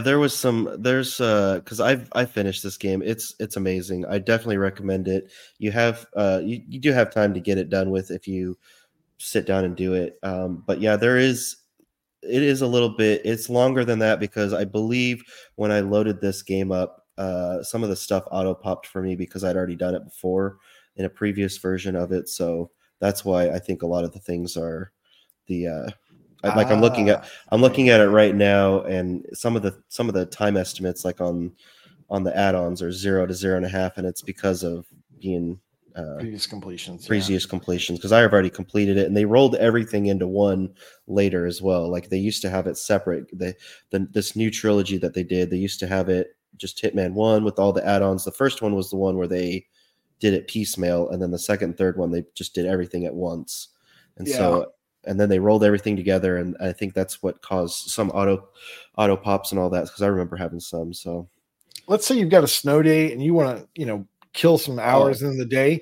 Go ahead and check out Hitman 3 and try to figure out how much this thing costs, because the pricing on this is insane. It's like you'll never figure out how much you actually have to pay, especially if you already have Hitman 1 and 2. Good luck. Have fun with that. Let me see on this because when 3 came out, so I'm number 3 to complete it. This was one of those games where I stayed up kind of like Alan Wake 2, and I loved it so much and finished everything on it. It's an amazing game. It's definitely worth it on a sick day because it's not super intense. You can play it for a little bit. The levels aren't too long, so I definitely recommend it. Okay. I wanted to quickly go back to something Nate talked about earlier during his game showcase. And it's a little contest that our friend Chewy on Ice came up with for 2024 for the patrons and staff. And it's the opposite of Bean Dives, basically. It's called Just Punch It. And he went through all of our backlogs, all of our gamer tag histories, and picked out all the games that we have at 80% or above. So games that we're almost done with and decided to not complete either due to skill or to shinies or to whatever.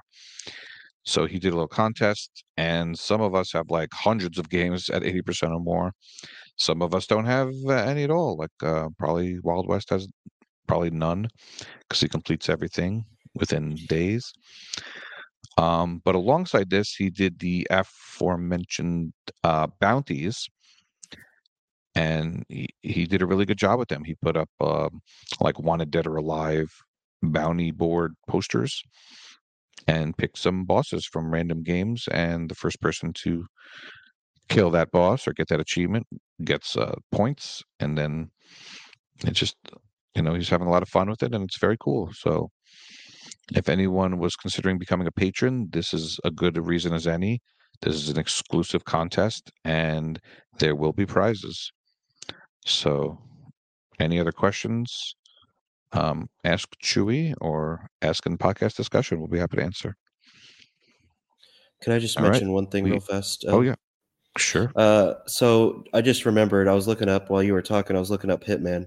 So what the best way to do it is you should beat Hitman 1 and 2 first, and then what you can do is take your save progress and you can load it through the website that the IO people set up, and then you can take your save progress and then push it into number 3, and that's the way that auto pops all the achievements. So just in case anybody's wants that before it goes, that's how you can get all those achievements really fast as well. So yeah, I just wanted to mention that real fast. All right, it is time for Brad Camp. Koosh Moose. Okay. In completions, Facial LaFleur has reached a new milestone with 650 completed games. And Lucas 1987 has 3,150 completed games. That's insane. In streaks, EL Suck is currently on a 50-day achievement win streak. Lazari DK with 200 days. Fluttery Chicken with 1,350 days. Prince It with 1,450 days. And Elroy OMJ has, there we go, 2,350 days.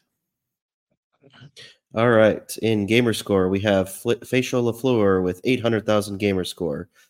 Black Buff with 800,000 gamer score. Chesno with 950,000 gamer score. Enigma Gamer 77 with 1.3 million gamer score. And Dave Bodum with 1.6 million gamer score. Okay, in leaderboards, at year end, TA came out with the 2023 boards. So there's a lot of cool stuff on here. We have Bastion Reader is in number 1 position for 2023 USA completed games for shoot 'em ups. Domain is in number 1 for 2023 Washington Gamerscore leaderboard for education and trivia. We have Neo is number 1 in 2023 California TA leaderboard for Vayners. But we have Jay Huns, our very own Jay Huns, who loves that Vayner category. He finished in number 1 in 2023 of Xbox completions, gamer score, and TA difference for Metroidvania games. Oh yeah, gamer score and TA score. So yeah, 4 big number 1s in 2023. And he'll look to keep that going in 2024, I'm sure. All right. Oh, and also, I believe any day now we should be getting our own personalized 2023. You know how we get that email from TA saying like you finished in the top 10 of this genre, in the top 100 of this genre. I forget what that's actually called, but that's something to be looking out for. Very cool stuff. Also want to mention really quickly, on the day that you're listening to this, hopefully it's January 18th, there should be a developer direct from Microsoft today where they'll be talking about Indiana Jones, Avowed, Aura, History Untold, and Senua's Saga, Hellblade 2, maybe some other cool things. Hopefully, if it's really cool, we'll be talking about it next week.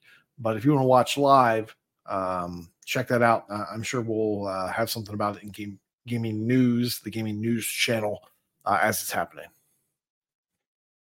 Yeah, I guess excited for it. Yes, it's happening today. Yes. I'm always excited for new news. And I pretend to not be excited because the last thing I need is new stuff, but I do watch them all and enjoy talking about them. I'm looking forward to seeing some Indiana Jones. Hopefully that is a good game that comes out here. Okay, thank you for joining us, everybody. And class is dismissed. Good night. Bye-bye. See ya.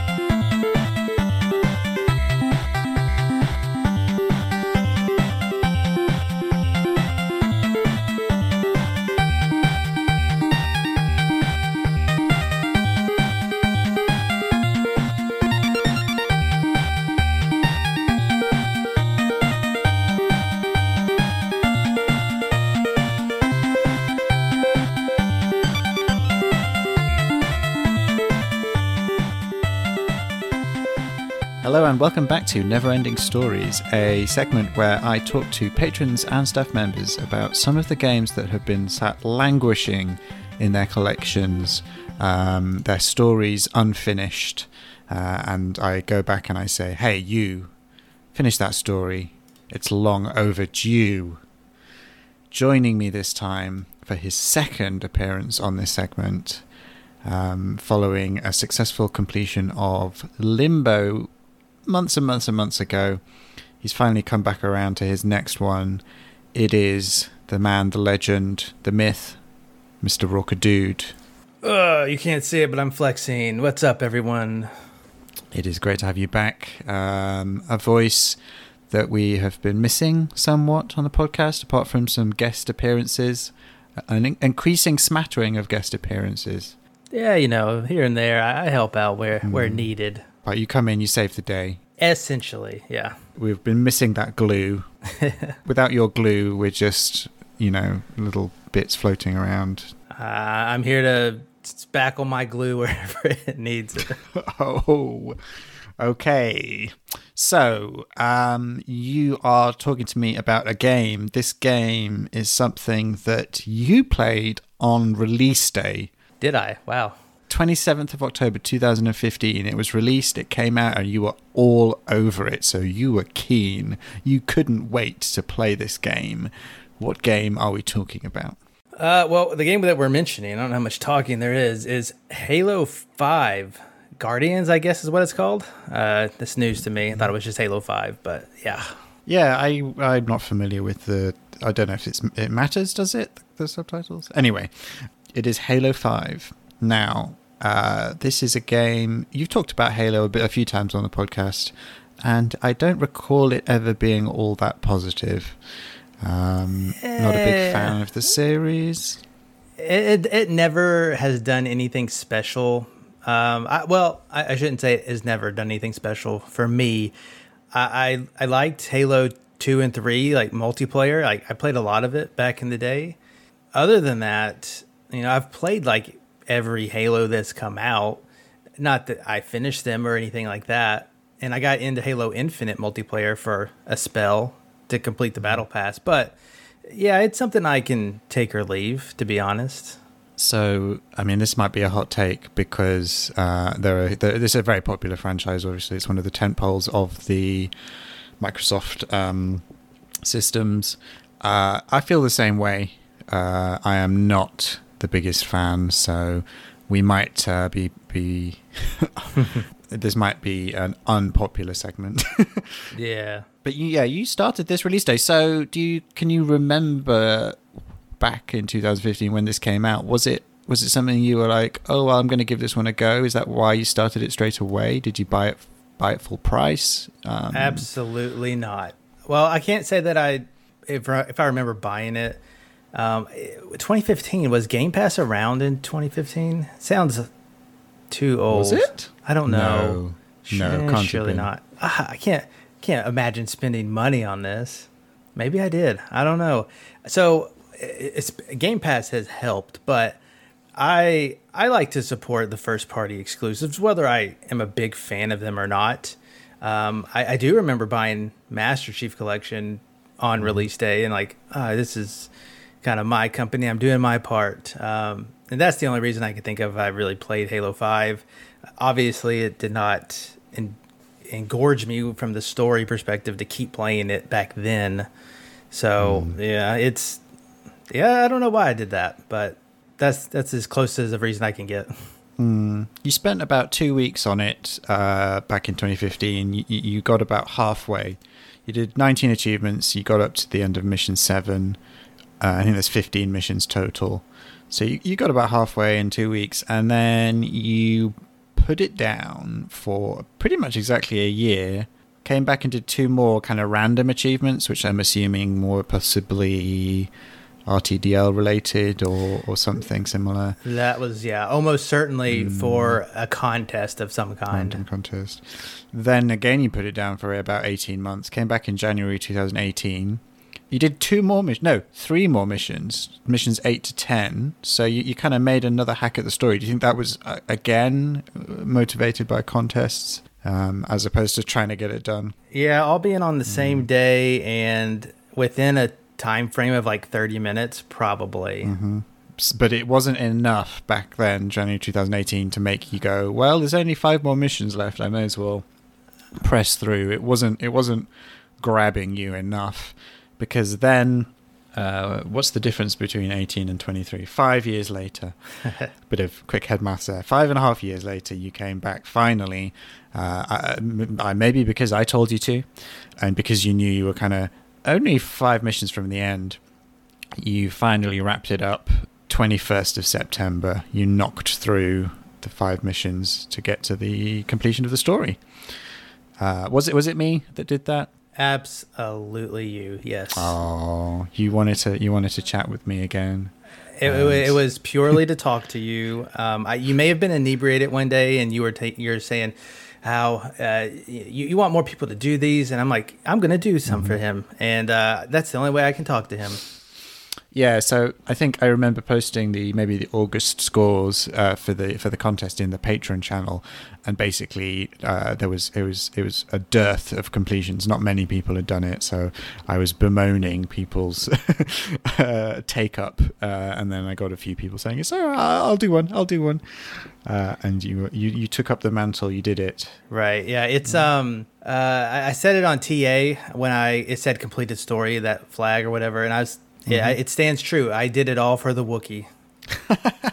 But was it worth it? Did you take anything away from this game? So obviously Halo is a kind of a game of 2 parts. There's obviously the multiplayer side, and that's very much obviously focused around gameplay and the multiplayer experience, and, people love that crap. Not me so much. And then there's the story and the lore and the Master Chiefs and the little stupid grunts running around making stupid little noises and all of that nonsense that I don't really pay much attention to. I think Halo 5 is probably the most disliked overall Halo games, but also specifically the campaign. Am I right? Your guess is as good as mine. I'm not sure. Did it do anything for you in the end? Obviously, it didn't at the time enough to pull you all the way through, but by the end, did you come away thinking that was a thing that I did? So, send your hate mail straight to me so I can throw it away. I skipped literally every cutscene on this last 5 mission run, and I might as well have been a speed runner. I knocked the difficulty down just so I could do it, and I ran by every enemy I could. So just to get to the next checkpoint, because in Halo, if you kind of get to the next checkpoint, you're good. You don't have to go back and kill those enemies. So Yeah, so I have only done I've done 3 ODST and Reach, and that was only because I don't know, I felt like I kind of had to. Everyone was talking about those games and how great they were. No interest in 4.5 or the new one, whatever it's called. But yeah, I think in all of those games, that's kind of pretty much how you can play it, right? You can, and there's even like speedrun achievements and stuff. That's People correct. are going to hate me for this. Lassos, is that what that is? Okay, I am knowledgeable enough to know that that's not Okay. that, but Oh, you are right. A lot of times there are par scores and par times. so you can literally just run past every combat encounter and just get to the next bit. A lot of them. There are some small arena or boss battles you have to do, but the last 5 missions of Halo 5 there are few and far between. So you were taking nothing from the experience. The game didn't lure you back into its world and its lore and its story and its rich, world building and all of that stuff. No. You just no. The only thing that I took from this experience was it's a 100 gigabyte game, which I don't run that much free space on my console. And I played the entire last bit through xCloud, and it was perfect. I had no problems with it. Oh, nice. It worked well. Do you even know if are you Master Chief in this game?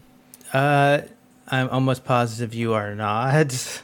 The story bounces between, and I want to say I met Master Chief, but maybe I was Master. I don't know. People are going to hate me for that. I seem to remember, this is my bad memory of a game that I didn't care much about, that the storyline setup, or at least in the trailers, is that Master Chief is considered to be some kind of betrayer of some sort. He's done something wrong, and because he's done something wrong, now everyone's against him, despite everything good he's done.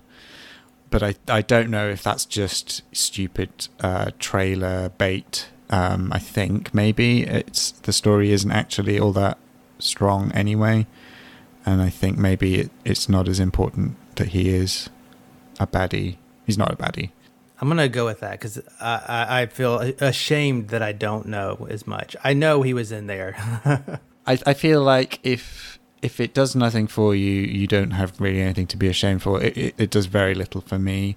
I don't mind the whole silent protagonist kind of thing. I like the Half-Life games. Gordon Freeman is a kind of a silent protagonist in that. But there's just something about Halo where I just find it really, really hard to care. Yeah. And I'm not sure what it is. I just find it very... it's weird. I find it... Maybe it is because Master Chief is just a blank canvas. It just has no personality, which seems like a weird thing because people love the characters in the world and stuff. But I also find it really off-putting that the aliens are like Saturday morning cartoon characters. Right. They run around like the grunts, they're like, oh my god, yeah, he's gonna shoot us. And then even the big ones are like, oh, he's gonna kill us. It just seems like silly, and I don't it. Takes me out of the kind of the world a bit because it's kind of almost jokey in a way. I don't know what it is, but that's why I don't kind of buy into it. Yeah, I tend to lean more towards gameplay than story, and the gameplay is fine, maybe even good, but it's not the best shooter I've ever played. So it probably loses me on that aspect some, and so interest goes. And yeah, I could leave Halo. It really surprises me that it's the tentpole of Xbox for so many years. To be honest, I feel very similarly about Gears of War, though. So same. I cannot. I've played less Gears of War than I have Halo. I can't get into it. Well, we are peas in a pod from that perspective. So you have finished the story. You are left with 33 out of 73 achievements, 370 gamer score. What you have left in this game is pretty much some multiplayer nonsense, bits and bobs, stuff on heroic and legendary difficulty, and stuff in co-op. I think I know the answer, But do you have any plans to go back to those things? No, none at all. Some of these sound like I could do them pretty quickly. So if they were used for a contest, sure. But yeah, most of these, if not all of them, are completely going to be gone. Apparently, when I went back to this save, I had done everything up until wherever I started, mission 8 or whatever, on heroic. So I was on my way to do a lot of the heroic stuff, and I wasn't worth my time or the effort to try to grudge through that. So I turned it down. So I could go back and do some of them to get that, but I'll never do legendary. So like the completion's definitely out of question. But yeah, it was funny when I did load up the game. My most recent save said saved like 2,038 days ago. There's also skulls and intel, so collectibles. Do you know if you were going for those in your initial run? I most certainly wasn't. There is something about me that I think is mostly good. For the first runs of games, I will mostly go in blind. Unless I know I can't go back or it's super long, I'll go in blind for the first playthrough. Yeah, I commend you on that. It's a noble thing to do. It makes you, I think, a true gamer, but also a very inefficient one. Because I can't do that. I'm a bad gamer, and I have guides up. I follow them religiously, even on the first playthrough. Maybe it means I don't enjoy them as much, but also there's part of me that feels like I can't enjoy it if I know that I'm going to have to do it again because I'm missing stuff. Yeah, it also depends on the game for me. Knowing Halo, it's not something I would have ever contemplated completing, like the series or anything like that. So it was never crossed my mind to do that. Plus, if I played it on release day, then there probably wasn't guides up. If there was, then I would be inclined to do that. So it's kind of a game by game basis for me. So it's done for you. Do you think is it not for contests? Is it uninstalled? Is it put to bed? Oh, nothing's ever not for contest unless I just don't have access for it. So if it comes up again, perhaps, but it's got to be the right.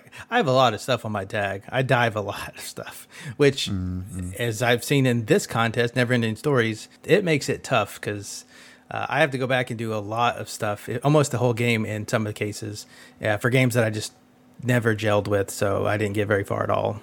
Yeah. I mean, I dive a lot of stuff as well, but I mean, I went through a period of diving loads of stuff that I was like half interested in, but in recent years I've been a little bit more picky. So most of the stuff I've dived in the last 3 years is stuff that I would like to go back to, but there's definitely a chunk of stuff on there that I'm like, I don't know. Okay, you touched on as well that you were kind of into Infinite, the multiplayer at least, when it came out. I didn't check how far you got in that. Did you do the campaign on that? Are you going to do the campaign on that too? That is something I want to finish. I definitely started it, but I didn't get very far. It's it's that more open world gameplay. I'm kind of looking now. The story bits are is the title update. So I don't know. It's probably like a dozen achievements for me getting that story complete flag. I do want to go back to do that one because I did enjoy what I played. So it's just when. I don't know when, but it's definitely not off the table. According to TA, you've put 91 hours into Halo. Probably accurate, and I'm sure 85% of that is all multiplayer. And 16 hours into Guardians. Yeah. So that also suggests to me that it is not a long campaign. Well, I guess it's about 15 missions. You've played 15 hours. So yeah, and it was funny. The first one I came back on, I think, was mission 8. Literally, I just had to talk to somebody, and that was the mission. So brilliant. Okay, so Halo 5 done. It's great to talk to you. It's great to hear how much you enjoyed. Asterisk, not really. Halo 5. It was a fine 2 days. That's a good window to enjoy Halo. Just 2 days and move on. Yeah, great to talk to you again. Excellent day.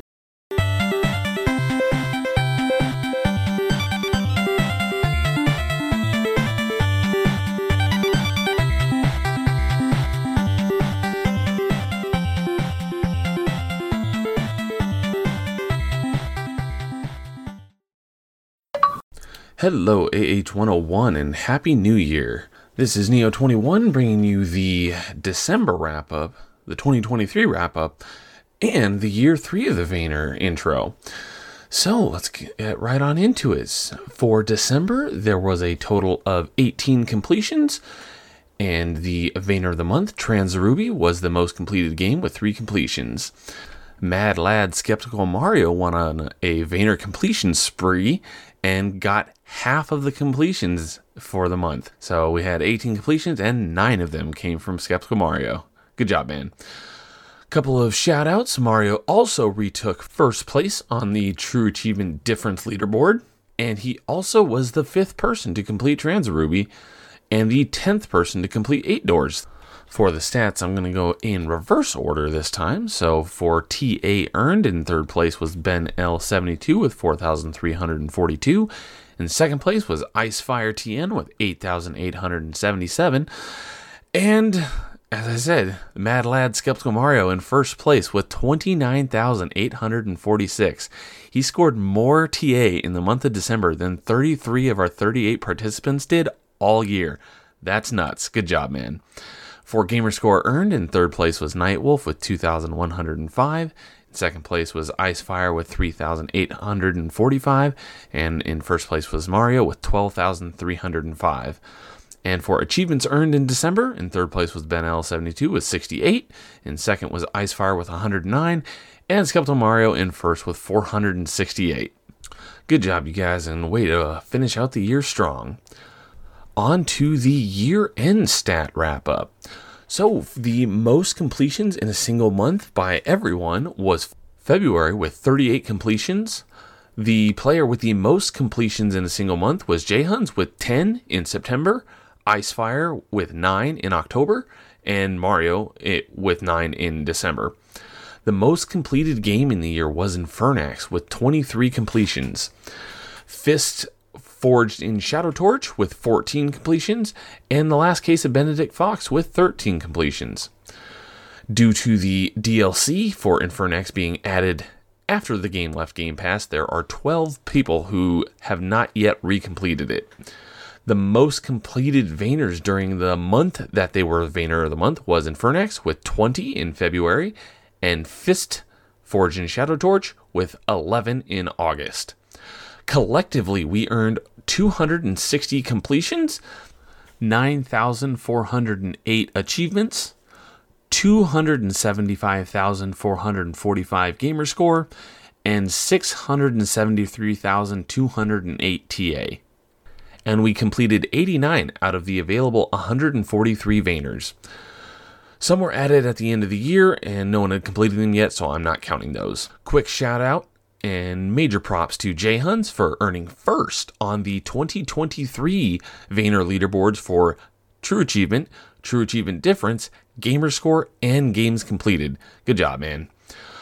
As for these stats, again, I'm going to go in reverse order, and I think I'm going to work my way up to TA, leaving that one for last. So, for completions for the year, in 3rd place was a tie between Scarvese and Ben L72 with 18.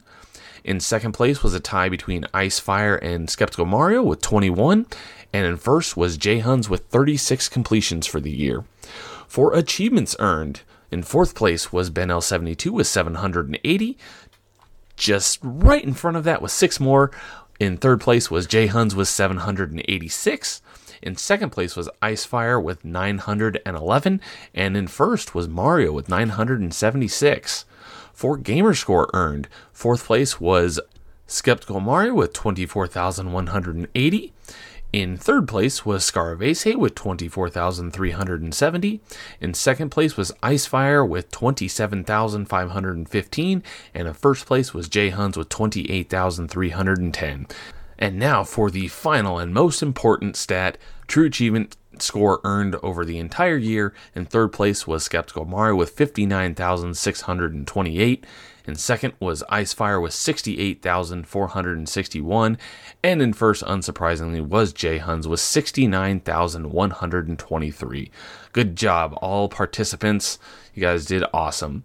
So, I've gotten all of the prize amounts figured out, so I'll be getting those out to you shortly. Obviously, Jay Huns wins the prize, the grand prize for getting the most TA in the year.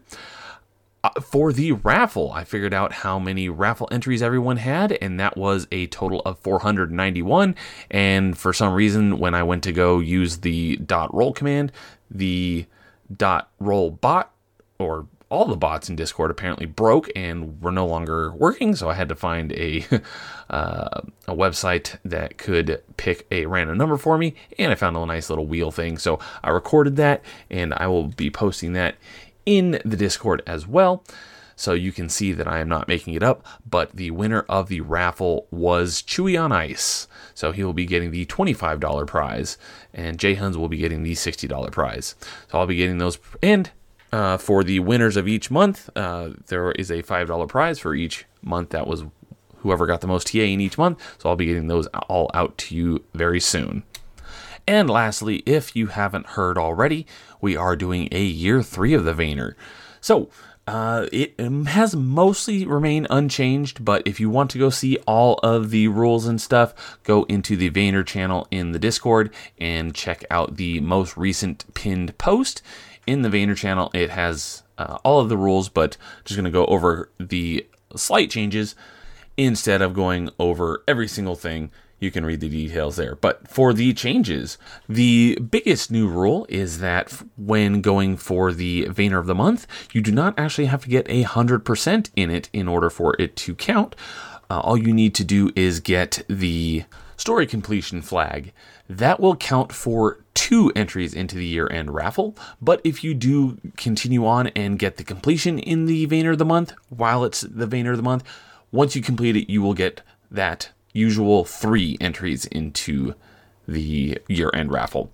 So if you do only get the story completion flag and you do not get the 100% completion, please DM me either on TA or on Discord letting me know, as it will be a little bit trickier for me to track that if I have to go in and look at everyone's achievements every month. So if you do complete the story but don't complete the game, let me know so I can count that as a story completion, even if you don't have the 100% achievements completion.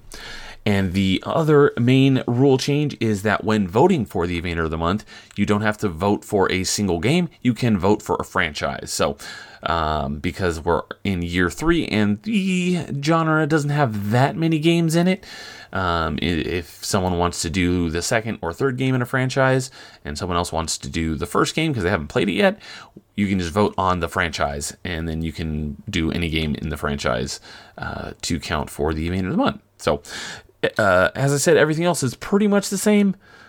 But yeah, those are the big rule changes. So like I said, if you are interested in participating, go check out the Vayner channel and the pinned post and react with the Ori emoji to let me know that you want to be tracked. All right. Looking forward to playing more Vayners with everyone in 2024, and I will catch you guys later.